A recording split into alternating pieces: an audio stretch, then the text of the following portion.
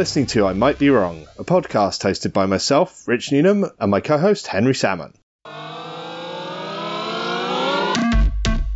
Welcome to this year's last official proper I Might Be Wrong episode. We're going to do a year wrap up and chat about a few of our favourite things next week, but this is our last one talking about a specific album. I've got, of course, Henry with me. How are you doing, sir? Hey, Rich. Yeah, I'm well. I'm looking forward to this one, and I'm looking forward to the wrap up too. How are you doing?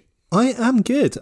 I have had 3 double espressos in about 3 hours, so I might be sounding a little bit more manic than normal, so apologies if that hurts anyone's ears. Yeah, watch out for the words per minute. I guess it's going to increase a little bit. It's fine. I'm tempering everything by drinking a beer at the same time. Yeah, okay, that's good. That's kind of mixing your drugs. Yeah, we'll see how that works out. Go pills and slow pills at the same time. Well, drugs is a good jumping in point to the band that we're going to talk about today. Yeah, well, you've gone. I think you've gone the largest that we've had on this podcast. Tell us the band and the album. Well, the band is Fleetwood Mac, and of course the album has to be Rumours. I don't know that I could talk about any other of their albums, even though there are other excellent ones out there that they've done. Because this is huge. I mean, a lot of the stuff we've spoken about is not niche, but it's fairly indie based. But you've picked a very mainstream album, which is, even if people don't know the name of Fleetwood Mac or the album by its title, I think everyone listening will probably have bumped into some of the tracks on this album. Well, yeah, that's kind of how I rediscovered Fleetwood Mac in my 20s. I bought one of their best of albums, and I remember going through it and going, oh, that's Fleetwood Mac. Oh, that's Fleetwood Mac. Oh, that's them too. And just, ticking off song after song after song that's an absolute classic, heard loads of times on the radio, and just didn't know who the band were. Precisely. So before we go into the music, tell us about the band. So Fleetwood Mac are a British-American rock band. They were formed in 1967 by guitarist Peter Green, drummer Mick Fleetwood, and guitarist Jeremy Spencer, and then were joined for their debut album by bassist John McVie. And Fleetwood Mac obviously comes from Mick Fleetwood and John McVie. It's a very inventive way of naming yourselves. Yeah, I saw an article saying that they should actually be called Fleetbuck McNicks, which actually works slightly better.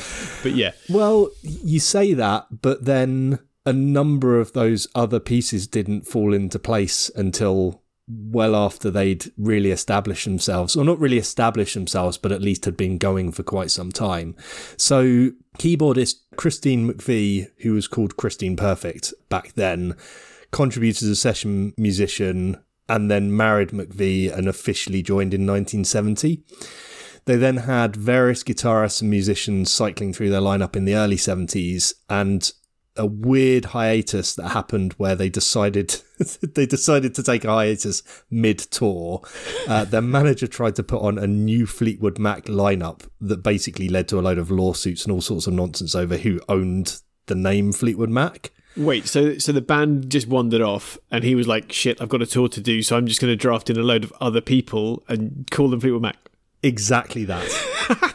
That's awesome. I can't remember the name of the band, but basically he was managing another band who'd released like one album, and he went, you guys, do you want to be Fleetwood Mac? And initially... Love it. So for their first couple of tour dates, everyone was like, oh, these guys are really good. And they sounded great and people loved them.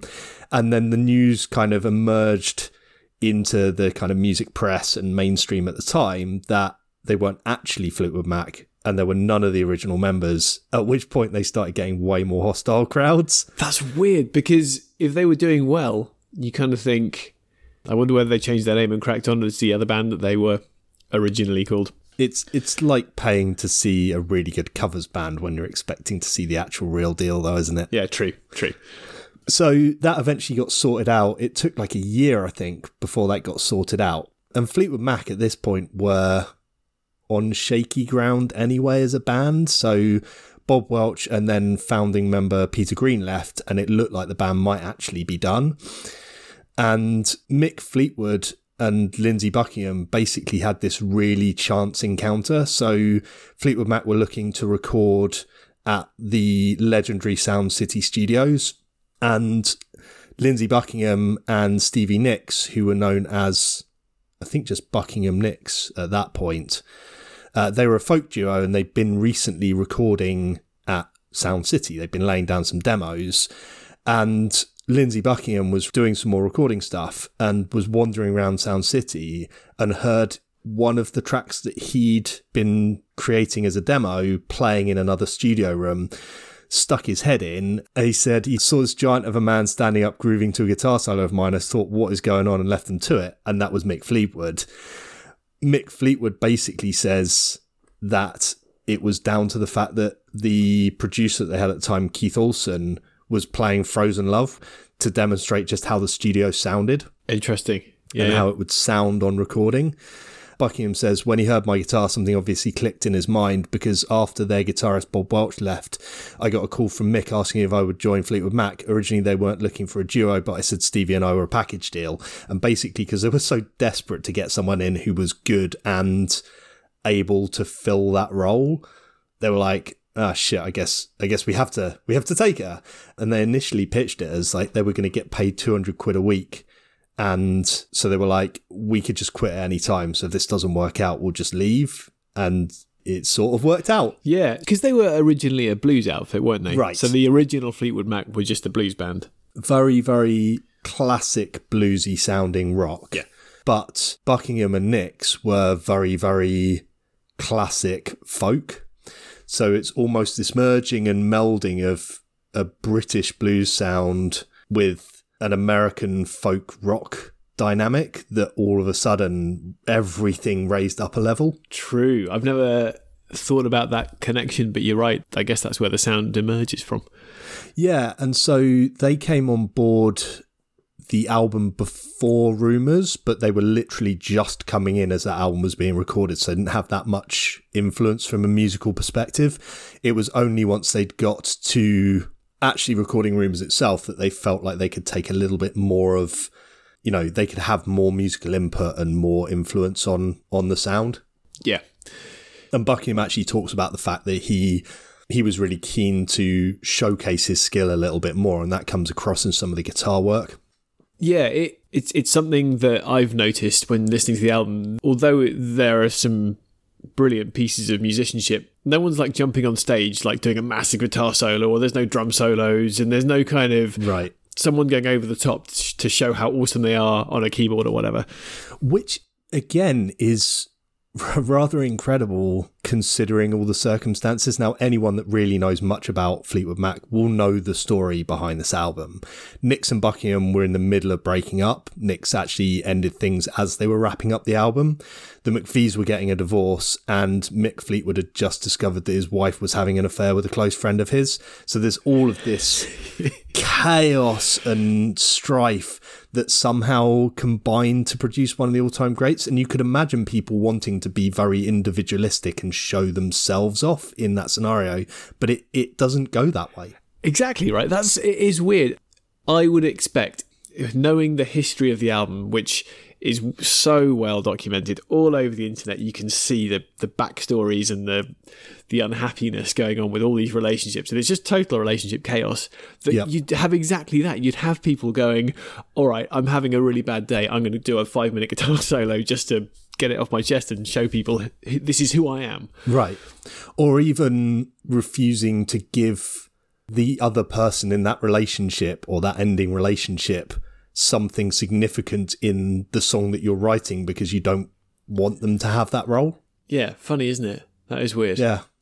Buckingham says, we fed on the trauma in terms of our writing. In the studio, there were all these raw nerves exposed. It was made more difficult by the late 70s subculture of drugs. The way people were conducting their lives, it was difficult to get serious work done. That went on until I left the band in 1987, just after we'd finished recording Tango in the Night. Mick was pretty nuts back then. We all were. In terms of substance abuse, that was the worst it got. And there was a lot of particularly cocaine being done in and around this album and the follow-up albums. Yeah. Stevie Nicks certainly had a long history of drug issues afterwards. I don't know whether she was actually one of the worst. I get the impression that they were all as bad as she was, but because she was, she and Christine McVie were some of the first women to be prominent musicians playing instruments in a top band at that time. Most bands had women as backing singers, maybe a lead singer, but generally not seen as talented musicians in their own right. So I can imagine the press going for her a little bit on that front. Yeah, and you mentioned a top band. This was the fastest selling LP ever when it came out in 1977. It just sold millions and millions of copies straight off the bat. So there's an instant kind of limelight that's thrown on all of them. And yeah, if you're in the middle of that chaos and you've got access to all the drink and drugs you want, then yeah, it's a recipe for potential chaos. Yeah, and yet, despite all of that, it sounds like what really happened was that it got them laser focused on the music and on the sound. So Christine McVie says, I became really interested in the recording process. I used to watch everything simply because it was more interesting than having a fight. Interesting. And I get that. Yeah. Just blocking everything else out and really getting into the nitty gritty of the music. Well, let's do it. Let's go into some of the tracks. I mean, in terms of the opening track. Yeah, Secondhand News is a Buckingham track, which opens with this upbeat bluesy guitar riff and the classic male-female harmonised vocal that Fleetwood Mac was so well known for. But I know there's nothing to say someone has taken my place. It is not an upbeat lyric to open that song with. It's the best Rebound song ever. I love this song. I think it's one of my favourites. And yeah, it's someone who's basically has been on the wrong end of a bad breakup and is trying to look for a plan B. Right, but it's weird because this song is not the only one that I feel about this. There's a lot of this album that almost feels like there's an odd lightness to it. It's not heavy with depression or anger or hate. It's almost like this is a cathartic release that was needed as these relationships are falling apart. It's one of the most upbeat songs on the album. Right. Which is cool. When I first found out that, well, I should have known because of the title, but when you read into it and it is about being on the rebound, maybe that's it. Maybe it's just the cathartic nature of the song that makes it more upbeat. But I think it's a cracking opener for an album. It is so good. And it's a polished 70s rock sound, but it's not overproduced, which some stuff in that era was starting to get quite overproduced. And I love how Mick Fleetwood's drumming punches through and drives everything along. Yeah, there's the drumming, and then there's this muted bass, which is just totally controlled and a wonderful piece of music. McVie's bass playing in this album is something that's really understated, I think. I mean, apart from the obvious, which we'll come on to, there's some brilliant bass lines that just sort of sit just under the surface, but they tie everything together brilliantly. Yeah, exactly. One thing I will say about the Fleetwood drumming thing is that Sound City had this reputation. There was a particular room in there. Dave Grohl talks about it when he talks about the stuff that he recorded there with Nirvana and with the Foo Fighters, that there was this one room that you'd sit in and drum, and it just had this perfect acoustics for the drumming. Wow, okay, that's cool. So yeah, maybe it is part of the environment as well as the drummer itself. Yeah, worth watching the Sound City documentary that he made that talks about that stuff. It's a really interesting documentary if you're interested in music, how music's made, classic albums. Some of the stuff that was recorded at Sound City was incredible. I know we touched on it briefly in the Foo Fighters album, but I would definitely recommend going and having a listen. Nice. So what's next? Are you going to go? Are you going straight to the second track? Well, I mean, we're not turning this into OK Computer where we talk about every single track, but the opening half of this album is just so good that it's difficult to skip much. Yeah. So Dreams is a Nyx track, and it's got such a lovely bass groove. Lyrically, it's brilliant. It almost perfectly captures the end of a relationship, kind of needing your own space, but maybe regretting that decision once you've had some time apart. So the lyric of, now here you go again, you say you want your freedom, well, who am I to keep you down? It's only right that you should play the way you feel it, but listen carefully to the sound of your loneliness, like a heartbeat drives you mad in the stillness of remembering what you had and what you lost. It's so good. It is, although the only thing I'd say that's controversial probably on this whole album is I think The Cause did it better. I really like the chorus version. Get out. Sorry I've about lost that. so much respect for you right now. I'm sorry. I shouldn't really pick holes in a Fleetwood Mac album, in this album in particular, because it is so good, but I'm just going to put it out there. I'm going to disagree because the emotion and the energy in this recording, it doesn't matter if it's not perfect. I'm winding you up.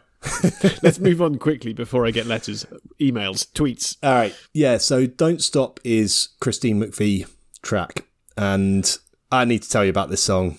Everyone knows this song.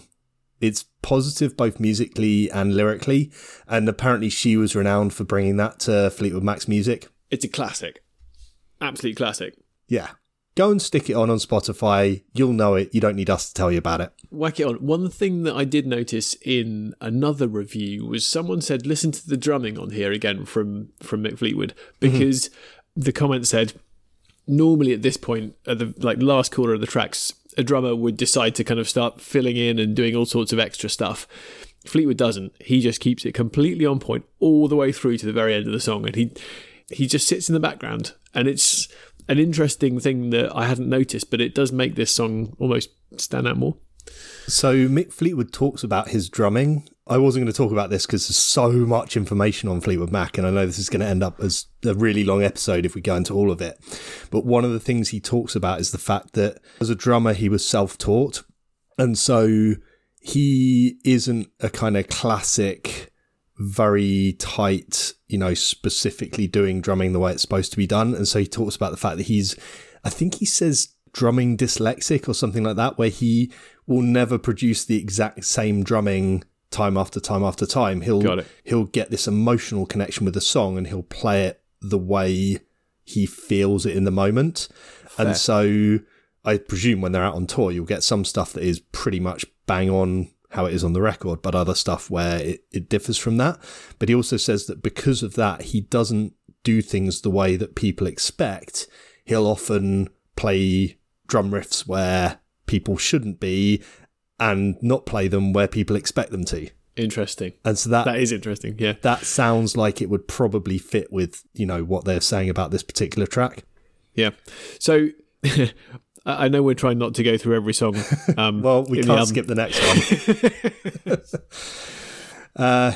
You Can Go Your Own Way. It's a Buckingham track. And again, another classic dig, I guess, a bit at Nick's. Yeah. The guitars in this are brilliant, but the drumming is the star. I love the toms in the opening riff. Mick apparently uses a reverse rack tom setup, so his middle tom is first and his high tom is second, which is the wrong way round for a drum kit, and so it just creates this unique sound that's very different to a lot of the way that drummers will play. Cool. Didn't know that.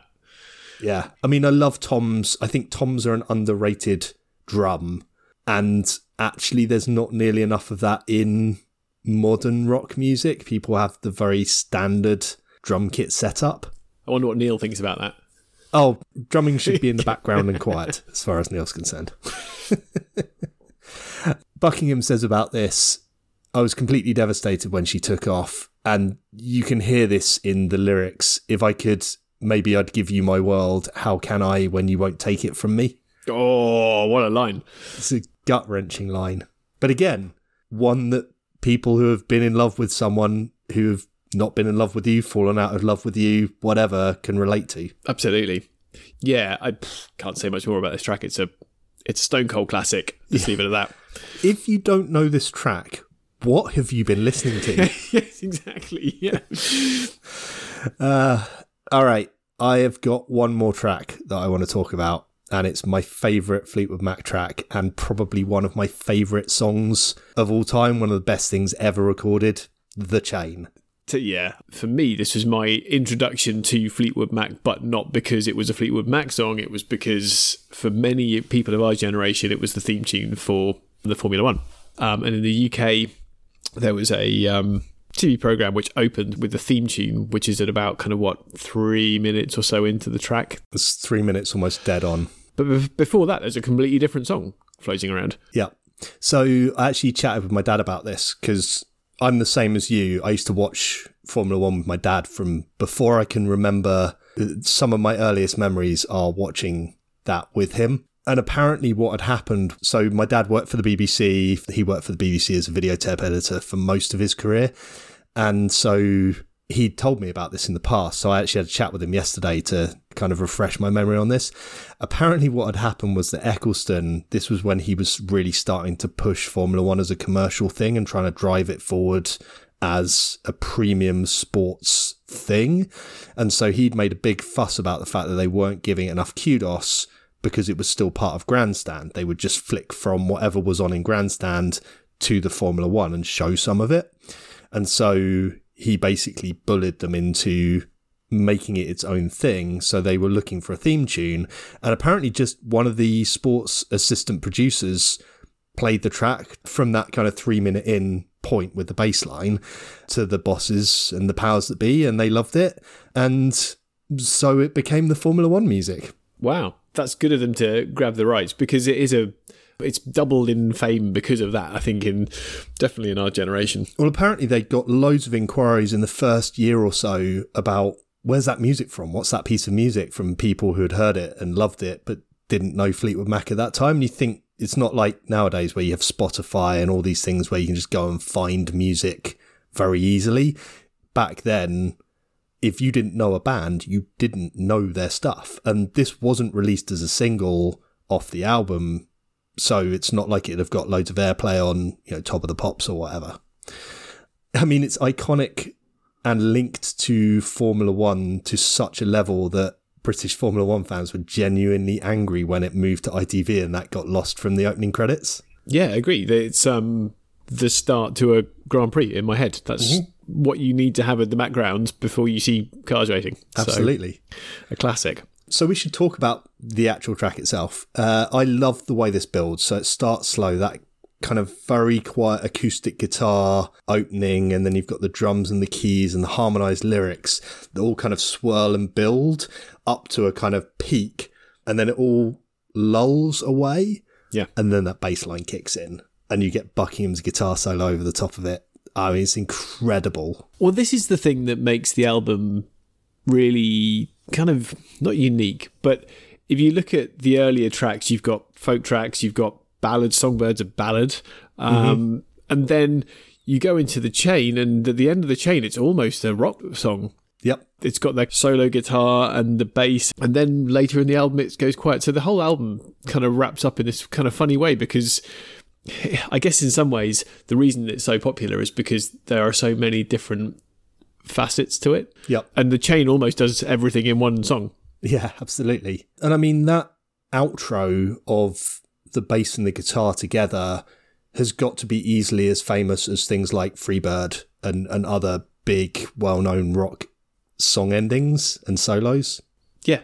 And for a band that don't do that very often, I mean, I don't know the rest of their back catalogue, but that's really the only time that they rock out in a song, and you kind of think, wow, if you can pull that out the hat, then what else have you got? Yeah, absolutely. And I do think, again, while the bass line there is the thing that people think of with this song, I had listened to it earlier and sort of had a bit more of a critical ear, and the bass in the first half is absolutely brilliant. It's so clean and so perfect. Yeah. It doesn't, when you really dig into it, it doesn't sound like two separate songs, because that bass line does stuff all the way through. Yeah.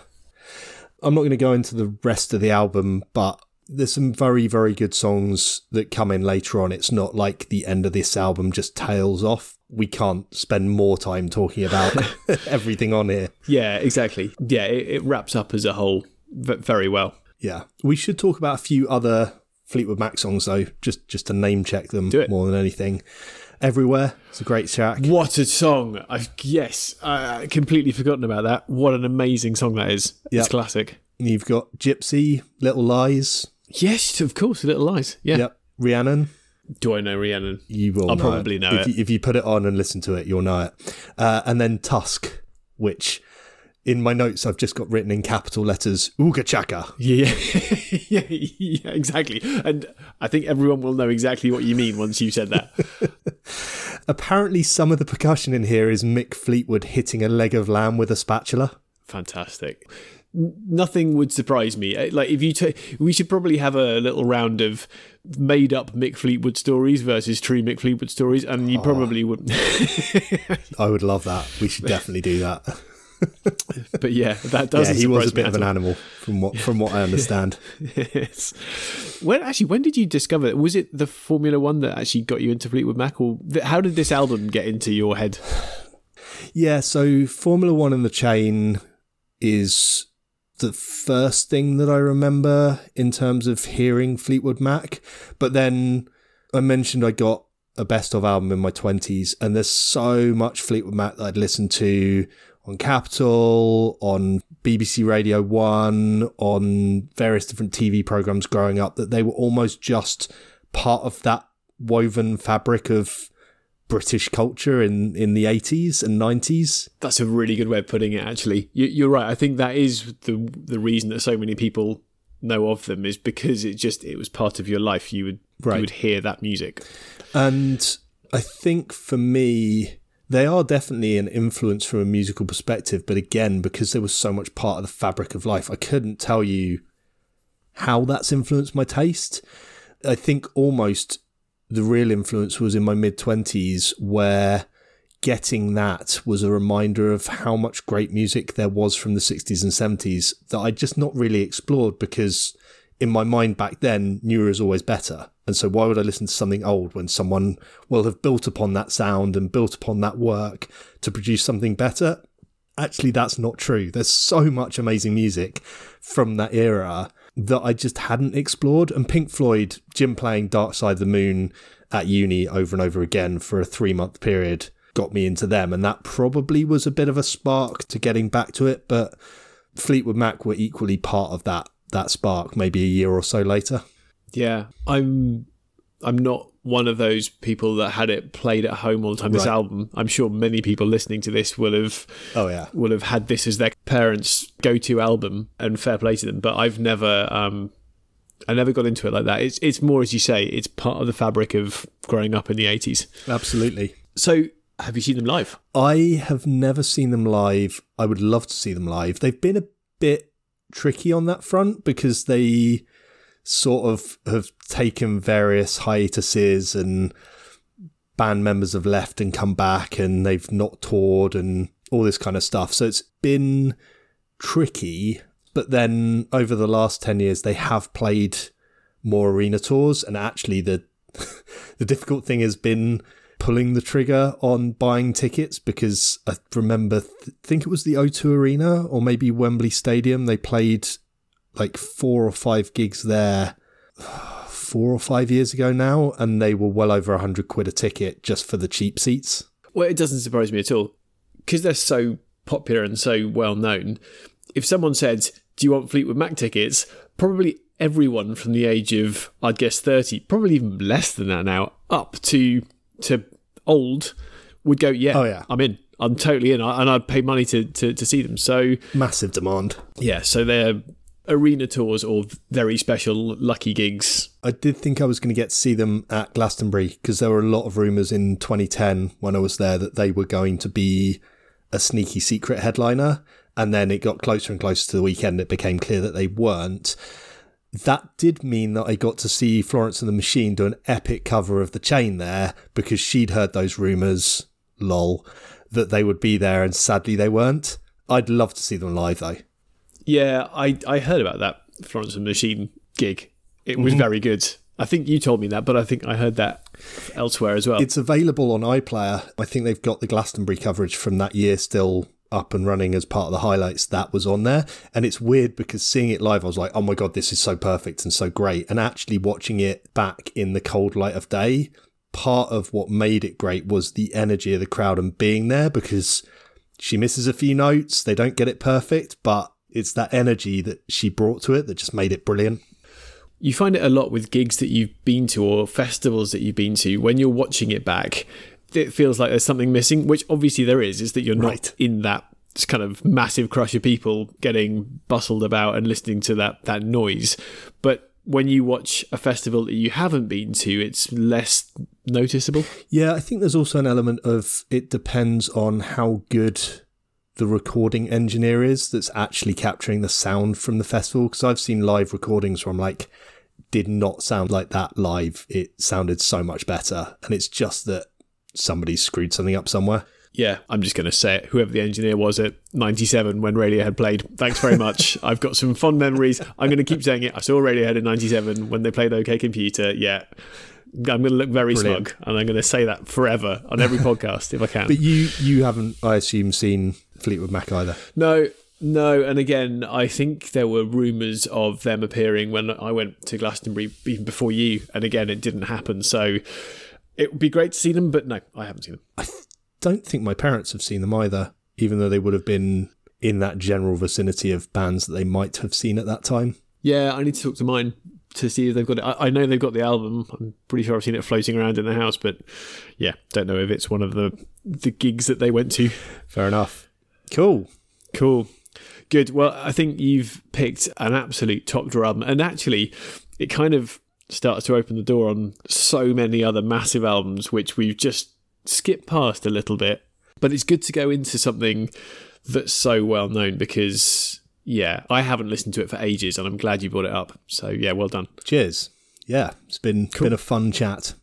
And sadly, that's our last album for the year, but we will be back in early January with some more. We'll obviously post on Twitter and Instagram, I Might Be Wrong UK, as soon as those start going back up again. Yeah, exactly. But yeah, for now, it's been a good year. And have a listen next week for our roundup and wrap up of the year, including some gems like our favourite albums of the year and singles and a few other bits and bobs. Yeah, sounds good. Thanks, Rich. Cheers. Thank you for listening to another episode of I Might Be Wrong.